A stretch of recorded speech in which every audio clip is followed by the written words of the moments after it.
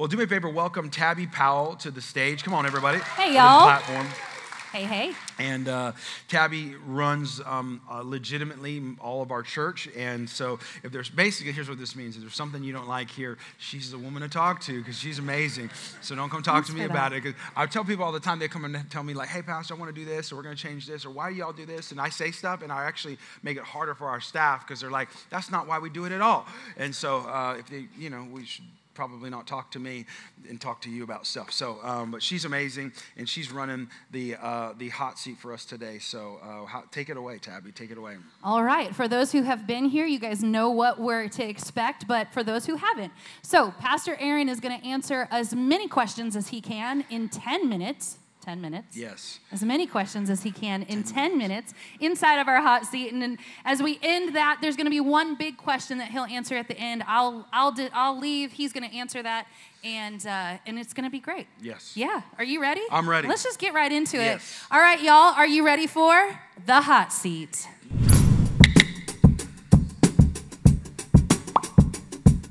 That's my favorite part. That didn't. Pop. You guys want to do it collectively? I did it one time by myself. That's true. He did. 2 weeks ago. And we it can was make the pretty popping good. sound on 3. 1, 2, 3. There you go. Never made it. It's interactive church. That's great. I like that. Yeah. Yeah, we have a great church. Mm-hmm. Yeah, they humor you in these things. Oh, I should give the You ground should probably give the ground rules. Okay, here are the ground rules real quick. So how I answer questions here. Number one, where the Bible is clear, I'll be clear. So if the Bible is pretty clear and black and white about it, I'm just going to tell you what the Bible says. I'm a Bible teacher. I don't give you my opinion. But when I do, where the Bible is not clear, I'll give you my opinion. I'll give you my interpretation. I believe with all of my heart that the Bible is inerrant, which means it's without error, which means it was written through the Holy Spirit and his influence in the hands through man to write these scriptures. They are holy. They are amazing. They are without error. However, the interpretation of scriptures do come with error.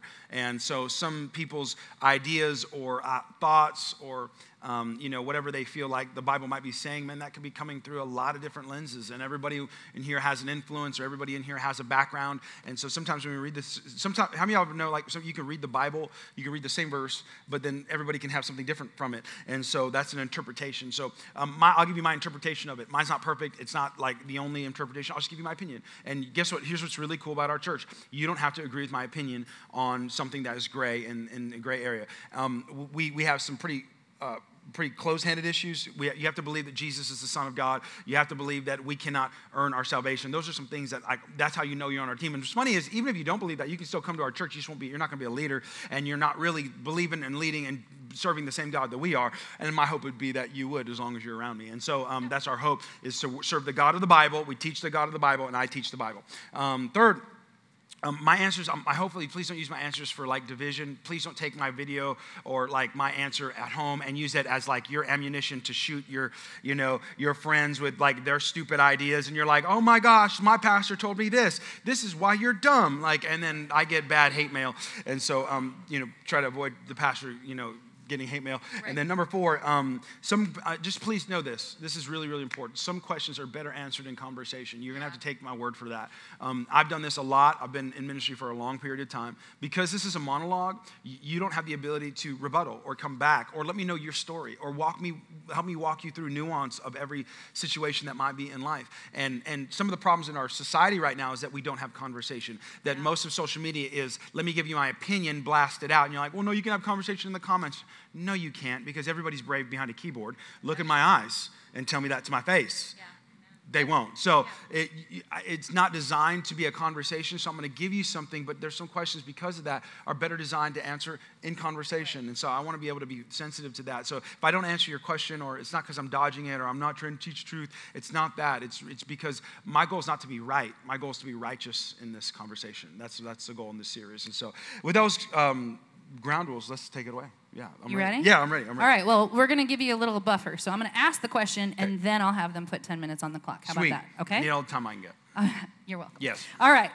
Can music and movies really be a negative influence? Should I watch rated R movies or maybe listen to Taylor Swift and Bad Bunny? 10 minutes on the clock. Who's Bad Bunny? Bad Bunny. Is that a person? I That's a band? Is that it a band rapper? or an artist? Is it a singer? I feel like I'm dating myself a little bit. Yeah. Does anybody know How old are if you we know right who Bad now? Bunny is, raise your hand. 3 people. Oh, okay, like, great. Okay, more than 3 people. All right. I'm assuming is that a band? I don't know. Is that an artist? Is it an artist? Like Artist? Like a hip hop artist? We had a concert here? I missed it. I should have went. How would you have known to go if you I don't don't know. who he is? I don't know. I like music. So, okay, a couple things about this. We get this question a lot about like, hey, should I watch this Netflix show? How many of y'all like watched something recently on TV, or you don't even have TV anymore, like on screens, on your tablet, and like when you watched it and it was like something new, and you're like, oh, I want to check this out. This looks good. You watched it, and like 10 minutes into it, you had that like feeling in your gut, like, like, I don't know if I should be watching. Anybody do that other than me? Like, you're like, oh. You know what the funniest thing is to do? Watch a movie that you think is great and then watch it with your kids.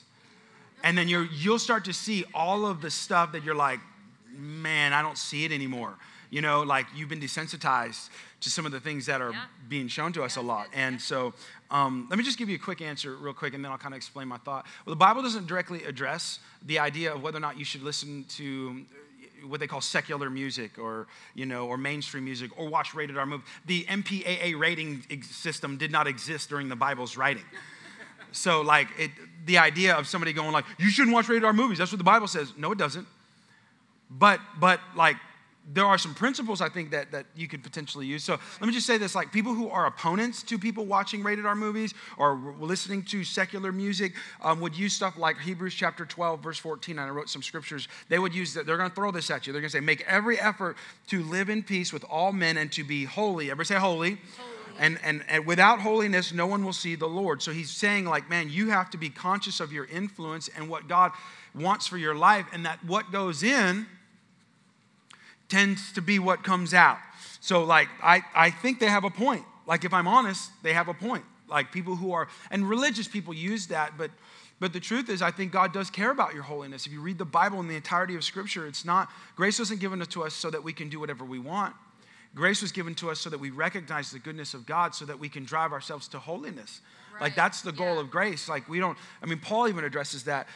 Proponents of that, so like and be like, no, we should. We can watch whatever we want because we're Christian and God knows our heart. They use that scripture in 1 Samuel. It said, the Lord sees not as man sees, the man looks on the outward appearance, but God sees my heart. He knows that if I watch that crazy show on Netflix, it's not going to really bother me at all. Like God knows my heart. I'm still going to heaven. And that might be true. It might be. Because your holiness on this earth and your goodness on this earth didn't determine whether or not you got to heaven. Yeah. That's true. But what comes in comes out. Yeah, that's right. So I think it matters. It might just not matter in the religious sense. I think it matters, though, from what you allow in your heart. I think Proverbs says it. Chapter 4 says, above all else, guard your heart. Like you should guard your heart because everything you do flows from it. Like what I ingest becomes what I digest and eventually becomes out of me. And so what I find interesting is that I think Christian people do this a lot. We do this with a lot of things. Like you can't expose yourself to terrible things and then pray them away. Yeah, that's good. Yeah. Like I think you minimize God's power in your life to a lifeguard. It's like if you're at the beach and the lifeguards are saying, don't go swimming out there because it's dangerous and there's riptides that'll drag you out and you could die. And you say, it's the equivalent of you saying, yeah, but I'm a Christian, and go swimming. And then when you get caught in the riptide, you look back at the lifeguards, save me. Right. And they were like, well, we told you that if you did that, there was a potential for danger and harm. And so some of us, the problem is some of us are really good swimmers. Yeah. And you can wade out into the water pretty good. And you can make it. And you can dip your toe into the rated R world and the Drake world and then like all the world of you could do it. And you seem like it don't bother you, but have y'all ever been to a camp? You ever been camping? You ever been around a campfire? Yeah. And if you ever been around a campfire, it's really hard to not smell like a campfire. Yeah. If you've been around a campfire. And I've just noticed that like people who live in the world of those areas of entertainment, you start to smell like it. Yeah, that's good. And so like, are you going to hell? I probably couldn't make that case, but is it a sin? Maybe, maybe not. But, Passion of the Christ is rated R. Put that in your religious pipe. So, like, I don't know. What about music that doesn't cuss but says negative things? Yeah. I'm messing with you guys now, so I don't know. Just because you can, I don't think you should. So that's my answer. So I don't know if that's okay. That's good. That's good. I know some parents are like, Satan, yes, it's a sin. I'm sorry, I can't do that. So go ahead. All right, next question. Is heaven really in the sky and is hell really in the ground? Are they real? I think that's really what they're asking. Are heaven and hell real? Yeah. Well, the answer to that is, let's separate that because there's two questions. Are they real? Yes. And there's some unhelpful theologies right now and teachings about hell and heaven that teach from a kind of a Jewish concept and a Jewish background. And I think that it can be helpful, but it's not helpful for those who need to realize that heaven is real, hell is real, it's hot, and eternity is a long time. And we take it seriously at Rise. And so we prescribe to a thousands of years of Christian orthodoxy where we believe in it. Right. We believe in that they are literal places. And but it's complicated because I would say that like a lot of our beliefs on heaven and hell a lot are colored by our religious background or non-religious background. And you might not even know why you believe the way that you believe, but you believe it because that's how you were grown up in. Yeah. And so there's movies written about hell, there's movies and books written about heaven. And what I always tell people is, and they'll come back with these certain theologies on stuff like with these types of, you hear stories about people who are like, well, I went to heaven and I saw God and I came back and let me tell you what it is. And they write a bestseller. And the reason it's a bestseller is because everybody wants to know what heaven and hell are like. Right. And they always ask me like, well, do you think that's real? And I said, maybe. Maybe. I don't know. Last time I checked, no one went to heaven with an iPhone and came back with a video of it. I don't, even our scriptures in the Bible about heaven and hell sometimes are taken out of context. And what they describe and how they speak about things reminds me of a story with the one pastor. And I'm going to read it for you because it's kind of a funny church. Y'all want to hear a church joke? It's a church joke. One preacher was talking to his church, and he just said to everybody there, how many of you guys want to go to heaven today? I feel like I've said this before. Like, how many of y'all want to go to heaven today? And most people raised their hands except for one guy. And he thought, that's strange. He said, well, those of you who want to go to heaven today, would you just stand up right where you are? And everybody stood up except for this one guy in the church. And the preacher was so bothered by this, afterward he walked up to the guy and he said, sir, what's wrong with you? Everybody in the church wanted to go to heaven. And you never stood up when I asked when you wanted to go to heaven when you die. And the guy goes, well, absolutely, I want to go there when I die, but I thought you were asking if they wanted the group to go right now. And he goes, no, I don't. I'll just say this. Here's just some thoughts about heaven. Number one, heaven and hell. The Bible speaks of it in two ways. One, they speak of it as a physical place, number one. Yeah. The Bible speaks to it. Heaven is a place for God and his followers. Revelation chapter 21, there will be a new heaven and a new earth, a new Jerusalem. In the end, the Bible teaches that this is new for a lot of people. We don't ascend into clouds and look like babies playing harps in heaven. Right. I know that's what you thought that's what we do.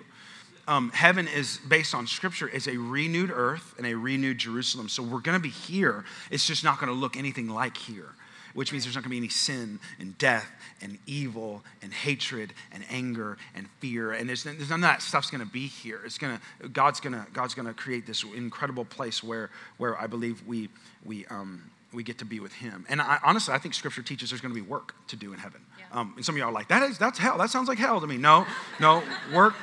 But remember, work was given to us before the fall of man. Right. So work is a divine idea. So you're like, if you go to work tomorrow thinking like this is because of Adam and Eve, just so you know, God created this and work is good for you. So that should help you tomorrow morning. But work is good for you. And but it's a place, and our response to that, the fact that it's a place, is that we need to have some excitement and some hustle. That we need to help encourage as many people as we can, help get them in connection with God the Father so that we can enjoy life with them. Yeah. They also teach of hell as a place that is for Satan and his followers.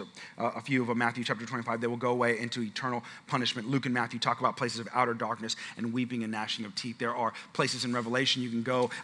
If you're new to the scriptures or Christianity, I would encourage you to do it at all, but without at least help. But I think that the summary would be is that you and I should have heartbreak because of that, and hustle. So heaven should give us excitement and hustle, and heartbreak and hustle for hell, because we should do everything we can to help those who don't know Jesus know Jesus. That's good. Because it's a real place. The second thing Bible teaches about is it's a state of living. We always minimize heaven in terms of a destination, but really Jesus, most of his teaching was actually talking about the way of having heaven right now. If you minimize God's sacrifice into him dying on the cross just so you can get to heaven, you only know half of his story. He wanted you to have heaven right now, and you can have heaven right now. In fact, when he talked about the kingdom of heaven, or we talked about the idea of living a kingdom life, he was talking about it right now, that you can have moments of heaven right now, which means you can live godly and actually receive some of the giftings and good things that God wants you to have right now. You don't have to wait till heaven to get there. So I think some of us live through hell here with the hope that maybe we'll get to heaven one day, when Jesus says, I'm better than that, actually. I could give you a piece of it right now. So the Bible actually teaches about it and walks through it. And so I would just say, if you want further study, you can see Revelation, Daniel, Matthew, Ezekiel. Be careful. I think there's just a great statement. I don't remember who said it, but I think it was Oliver Holmes who said this. He said, some people are so heavenly minded, they are of no earthly good. Some of us are too focused on eternity, and you miss the right now. And so just be careful that you're not like that. So that would be my encouragement. That's good. I don't know if that answers the question. Yeah, I think it did. Yeah. All right, well, we're out of time, but I think we're going to give maybe just one more. All right, you sounds want good. Just a bonus question? Yeah. Okay, here you go. Is it a sin? Oh, wait, hold on. Can I pause real quick? Oh, sorry. Yeah. I did get a question about spouses in heaven. Can I speak to the spouses of heaven question? Oh, yeah. Because somebody asked me about that, whether or not we're going to be married in heaven. Remember, you answer that question through your lens of circumstance. So if you really like your spouse right now, all of y'all are on the theology of absolutely, Pastor, we're going to be in heaven. It's going to be great. She's going to be mine. He's going to be mine. It's going to be amazing. If you're fighting right now, you're like, I hope not. God, I hope not. God, I mean, we fight all the time. How can that be heaven? That sounds like hell to me. That doesn't equate. That's my theology. Isn't that true? We kind of think like that. So let me just give you what Jesus said. Jesus addressed this in a particular context, and I think this is something that can help to inform our theology. Jesus in Matthew chapter 22 said, at the resurrection, people will neither marry nor be given in marriage.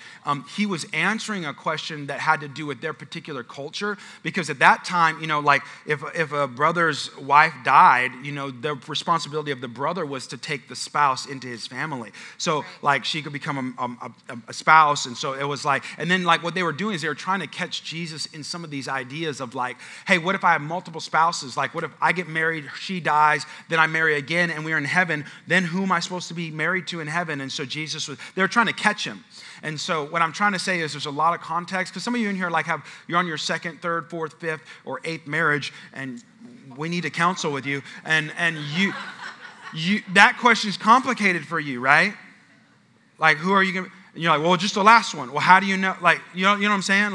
That's not a great way to think about it. So I would just say, based on what I think the scriptures teach and Jesus talked about, I don't think we'll be married. But if you think we will be married, then that's fine. I think again, we don't know. And so I think Jesus teaches that we won't. I think multiple years of Christian orthodoxy teaches that we won't. Right. And then I think I will probably ask the Lord for my wife to be my neighbor. I like her. Because I think she's great. So that's just my question on that. But if you don't agree with me, that's okay. Oh, sweet. Yeah. Okay. All right. Sorry, I didn't mean to cut you off. No, it's okay. That's good. Yeah. Okay, so bonus question before I cut you loose. Yes. Is it a sin for Christians to curse? I had a funny way in my head I wanted to answer that. But I don't think I can get away with it at church. Email Jason at Rice Church. Maybe the 11:15 crowd can handle it. 9:30 is too holy.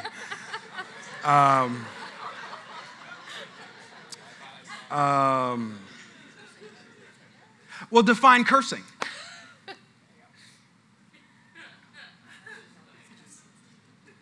Like, a 4-letter word. Oh, okay. But but that's exactly my point. I'll give you a story. It's a funny story. Okay. I was at a church when I first got into ministry, and we were, I was a youth pastor for a few years, and it was a mega church, and we had hired this amazing worship leader, and she was from South Africa, and she came in, and this woman, when she sang, it was like the heavens opened up.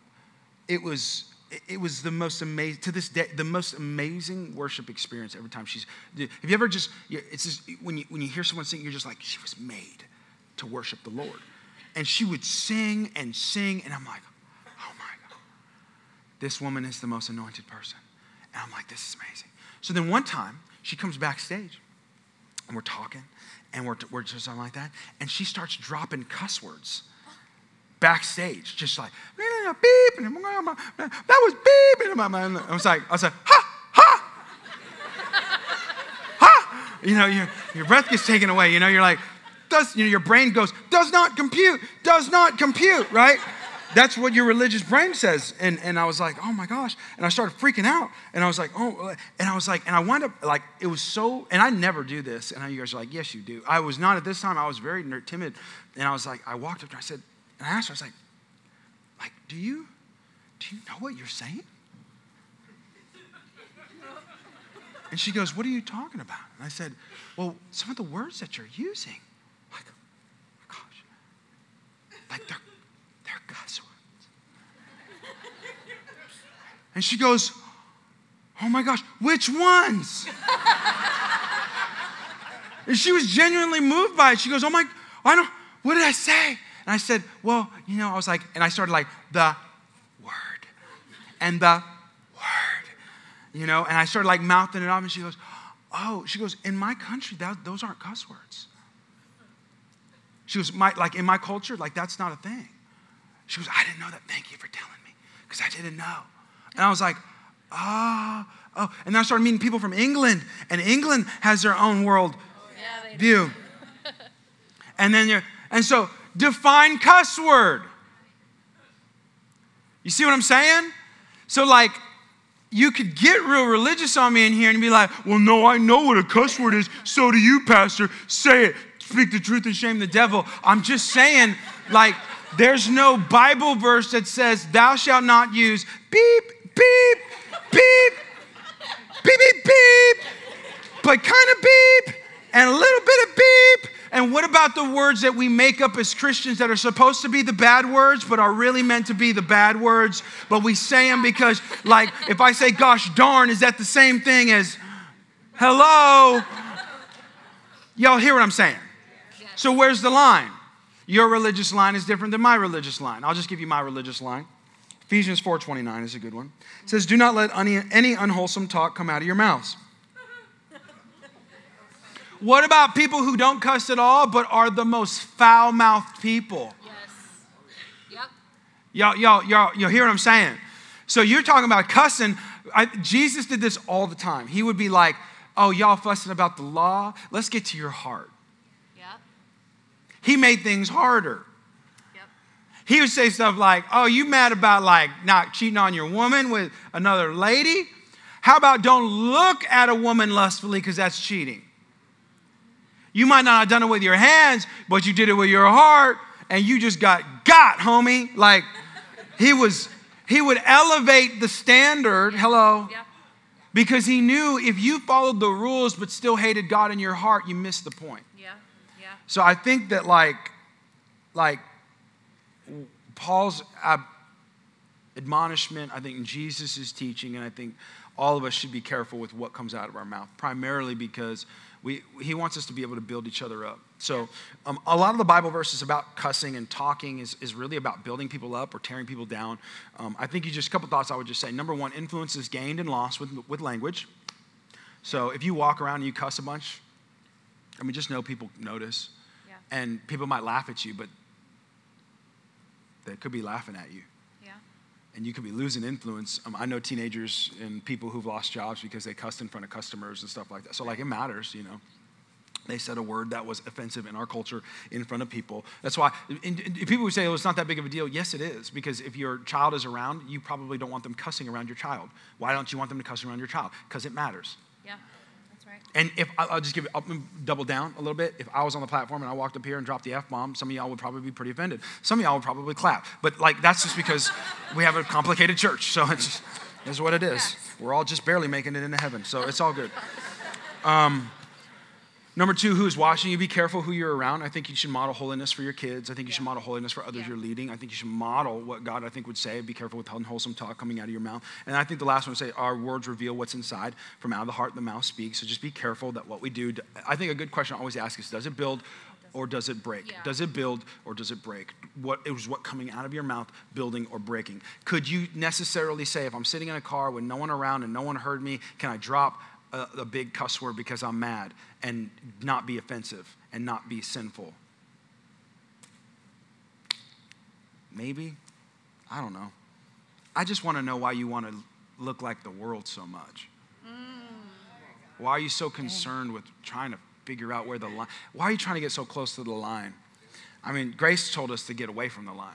Yeah. So I just think that, like, look, I don't think if you cuss on the way to work or something because the traffic is terrible, you need to do a Hail Mary or nothing. But I just think that, like, you should probably be concerned about what's coming out if that's what's coming out. So yeah. I just would say that. So is that okay?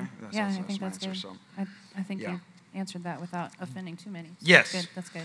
Jason at Rise Church TX. Jason at Rise Church TX. All right. Thanks for not giving my email out. Yeah. All right. Okay.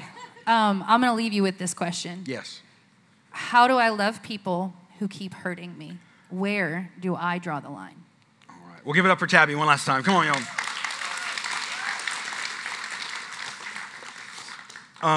I had to take time on this question because I think that this is if you cut me open and you talk to me as a pastor, ask me a question. If you ask me the question, what's the one thing that I would like to rewrite in Christianity the most, would be this. Would be the idea that you as a Christian should be a doormat for everybody's hurt and pain. That in the name of love, we should subject ourselves to abuse, acceptance. Like, we should subject ourselves to this idea that no matter what, you're a Jesus follower, so you should just turn the other cheek. And you take Bible verses out of context, and in the end, it hurts you and hurts the Lord because the Lord doesn't want you to hurt. And so there's a very real tension in our world as a Christian that you should love. It's clear in Scripture. You should love people. It's so clear. There's no debate. Like, it is about as clear as it can be in Scripture. Jesus was about love. If you are a follower of Jesus, you should be about love. You should love. You should love. Like, you should love with all of your heart. But the tension is, how do you love people who are unhealthy, who are unkind, who are divisive, who are unlovable, who are offensive, and who are dangerous? How do you love them? I mean, that's a tension, right? Because you and I were called by our Heavenly Father to love everybody. And unfortunately, that means them. The one that hurt you, the one that betrayed you, the one that stabbed you in the back. Like, you don't have to close your eyes and think about the person. You already have them on your mind because you know who they are. And yeah, God and Jesus called you to love them. In John chapter 13, I'll read it for you if you need a Bible verse for reference. He says, a new command I give you, to love one another as I have loved you, so you must love one another. Now, this was an elevation of a command that was the golden rule. Treat others as you would want to be treated. So he would say, and by the way, that came from the Bible. And so he said, God gave us a command. And he said, you should love each other as you want to be loved. That was a good command. And Jesus comes along and elevates the standard and says, no, you shouldn't do that because that could be flawed in its core because maybe you don't love yourself very much and that kind of gives you a way out. Actually, what I want you to do is I want you to love each other the way I have loved you. And since I'm God, that's pretty big. And it's pretty impassioned and it's pretty elevated and it's actually in a way that you can't really wiggle out of. And the problem is that we love them the way we think we should love them, and then we get hurt, and then what happens is you and I go back to God and blame him because you say stuff like, God, well, you told me to love them, and then I love them, and then they hurt me, and that means you must be a terrible person, God. You must not be looking out for me. And God's saying, wait, you misunderstood love. Now, what's funny about the English language is that love, we have one word for love. We have one word for love. And it's love. But like in the Hebrew language, there were multiple words for love. Multiple words for love. It was different in a lot of contexts. I mean, when Jesus would say love in one part of the scriptures, it typically meant something love was different in a different part of scripture. And unless you know the scriptures, you misunderstand. And in many times we misunderstand love for us. Love for us meant relationship and access. If I love you, then we're going to be in relationship and you're going to have access to me and my phone number and you're going to come over for dinner and we're going to hang out. And that means we love each other. And Jesus, especially in that verse and in that context, did not mean that. Love for him did not mean relationship and did not mean access. Love and relationship were not the main thing. Unconditional love did not mean unconditional access, especially in the context of that verse. And you and I need to know that incredibly clear and crystal because there are some people in your life, I would bear to say right now, that you are trying to love on behalf of God and continually hurt you.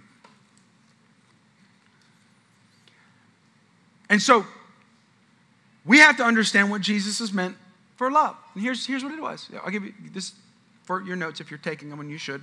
The word love there was agapeo. It wasn't agape. It was agapeo, love. And it meant to prefer or wish them well as Christ did. Now that's very different than what the love you and I think. When we say love, you think, come over for dinner and hang out and be a part of my life and my kids' lives. And regardless of what you say about me or whatever you do about me or whatever, I got to love you because I'm a Christian. And Jesus was just saying, hold on. I'm just telling you, you need to prefer them or wish them well as Christ did. And if you're called to love people wisely, which you are in Scripture, then we have to understand that healthy relationships aren't a problem to solve. They're a tension to manage. And you and I have to get to the understanding that some people in your life, you're going to have to love from a distance. It's just the way that it is. It's just, and so I'm going to teach you a word today, and it's going to be good. You're going to like this word. And by the way, nobody's going to amen me in this, because right now what you're thinking about is all the people in your life that hurt you, and you're like, can I get them out of my life? And some of you are like, this is a good parachute, and some of you are like, I don't know if I believe in this, but I'm teaching the Bible, and I'm trying to rewrite a lot of years of your, honestly, misteachings of Christianity and Scripture. Because Christianity has bad culture too. I'm talking about the Bible. I'm going to teach you the Bible. Well, good word I'm going to teach you today. Helpful way to love people wisely is a word called boundaries. Boundaries. And some of y'all are like, what's that? And I've noticed that people who don't like boundaries in their life, or don't like to put boundaries up in their life, they don't like other people's boundaries, is because they don't have boundaries themselves. So if you're offended about the word boundary, it's typically because you don't have boundaries in your life and you don't understand the value of them or the godliness of them. As a Christian, just know this, you should have boundaries. My wife and I, we moved to San Antonio in 2017 and loved it. Loved the city. This is an amazing city. I'm going to die here. This is my favorite city in all the world. I love the city. I love you. I love the food. I love the people. I love Fiesta that shuts down 2 weeks. People just go party. It's amazing.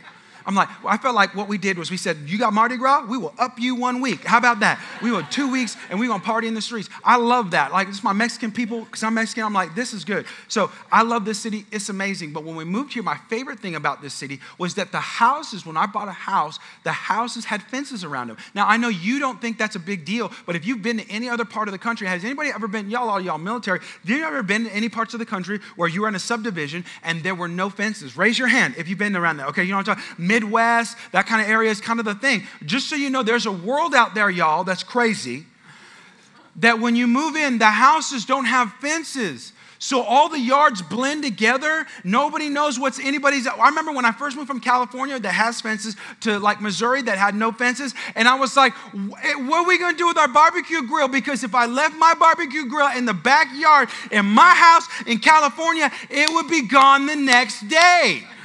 People would assume you're giving it away. And so I walk out, I'm like, where's the fence? There's no fence. And they're like, well, you can put a little fence up. It's like a little half fence that you can see through and walk through. I'm like, that ain't a fence. That's a dog gate, right? I need a full-on high 10-foot cinder block wall fence. I want a fence. So we moved to San Antonio, and I'm like, this is amazing. And I started to realize why I really wanted a fence. Because when you get a neighbor that you don't like,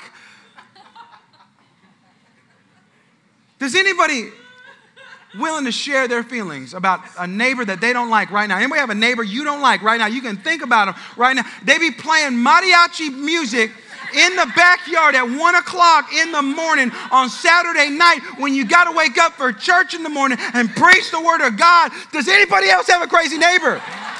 Okay. And they were real mariachi band, okay? It wasn't an iPod. They up out there like, I'm like, shut up. Okay, so the hoarder guy, right? The crazy cat lady, the people who party all night, the guy who calls on you for every HOA violation. You want a fence. And so I remember we get here and there's a fence around my yard. I'm like, thank you, Jesus. This is God's country, Texas. You live here. But I noticed something about my fence, is it has a gate. And the gate allows access into my property. And if the gate is closed, you can't get in. And if the gate is open, you can get in. And some of us live our lives like other parts of the country, with no fence. In the name of God, I have no fence. Anybody can come into my life at any time and have full access to whatever you want. And then random strangers, people you know, will come in and they will hurt you and they will walk away and you will be hurt. And you will be confused and you'll look to God. God, why would you let this happen? And you'll leave your property wide open again for the next person to come back in and hurt you again. And then do it again and again. And you have become a victim of your own circumstance because you choose not to put a fence, a boundary up around your life. I did not say a barrier. Because some people jump into the other camp where you, right now, you got hurt and you didn't just put up a fence. You put up a cinder block wall with wire mesh, electrocuted fence, barbed wire, and guard dogs with a sniper on the roof for anybody that gets close. And when we get around you, you're the people that hurt other people before they even get close. And you know those people. You know them. They don't let nobody in. Nobody, no access. You ain't coming in. Take that to the next house. And that's ungodly too. You need a fence. You need a boundary where you can make a decision on whether or not you let someone in or you keep someone out. It's the most godly thing you can do with your relationships. Let me tell you what a boundary is. Boundaries are predetermined conditions that help us determine what is and what isn't. What can be allowed and what can be. What comes in and what can't. Let's break that down. Predetermined, which means you establish them before the moment. You establish with your family or your life who is going to come in and who is going to come out. There's some conditions that are going to come with you being in relationship with me. Love is unconditional. Relationship is conditional. If I can give you a quick tweet that you can rock out right now, go put that on Facebook, put that up on Instagram, write that down, make it a tattoo. Unconditional love can be unconditional, but relationships are always conditional in the Christian faith. Always conditional. You should never let just anybody in your life. If they're attacking your family, please stop letting them in your life. God doesn't want that for you. God's not asking you to do that. You're manipulating scriptures to allow yourself to be hurt. And some people do that because they love the victim life. But that's not what God called you to do. They're predetermined, which means they're established before the moment, which means this: emotion and circumstance can't come into the moment. You've already established it. Let me give you an example. Somebody walks up to your wife, says, man, I hate her. I hate her. And she posts about it. And they talk about her. And then they come into your life again with tears. And they be crying. You don't know how hurt I am. And then you let them back in your life, and then she keeps talking and keeps offending your wife. Y'all hear what I'm saying? And then they, emotion. You don't know what happened to me. Circumstance. And then you let your guard down again. And then what happens? They hurt you. And then, no. You've already had a preconditioned idea. You gotta meet this requirement. Must be this tall to ride this ride. Sorry. I've taken your kids to amusement park. You remember time when they were younger and they tried to get to that area where they needed to be 48 inches and they weren't 48 inches, and then what'd they do? And people come up into your life and they don't meet the requirements for you to be in relationship with them, and they come up and circumstance will make them go, but see, I'm hurt. And don't you love me? You don't even really love me. You don't really love me. You really loved me. You would let me back into your life. And you go, all right, come on. And then you get hurt, and then they get hurt, and then you look at God. So what I'm saying is you got to establish some preconditions, like predetermined ideas. You don't come in my life unless you live like this, which, by the way, should be proven over time, because you don't tell me, you show me. You don't tell me that, you show me that. Second thing, they're conditions. They're things that must be accomplished in order for you to actually be in my life. Number 3, they got to be biblical. They got to be God ordained and God practiced. Because some of you in here still are like, I don't know if I like this. I don't know if I agree with this. I don't think this is right. Let me show you 3 ways in the Bible that it is. I'm just going to show you the Bible. I'm just going to read it to you. Proverbs chapter 4, verse 23. Above all else, guard your heart. If I say guard, that is a condition. That is you saying, sorry.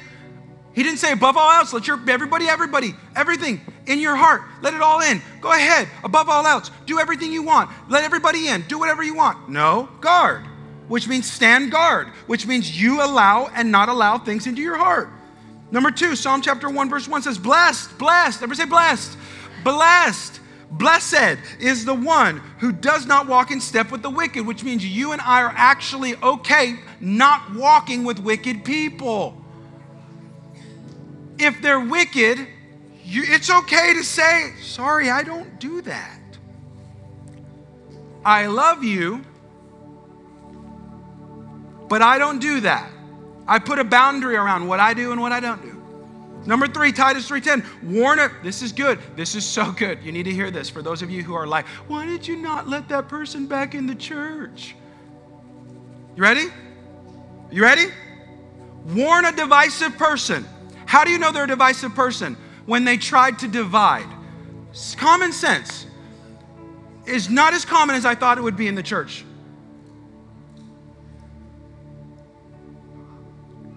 The church is welcome to everyone.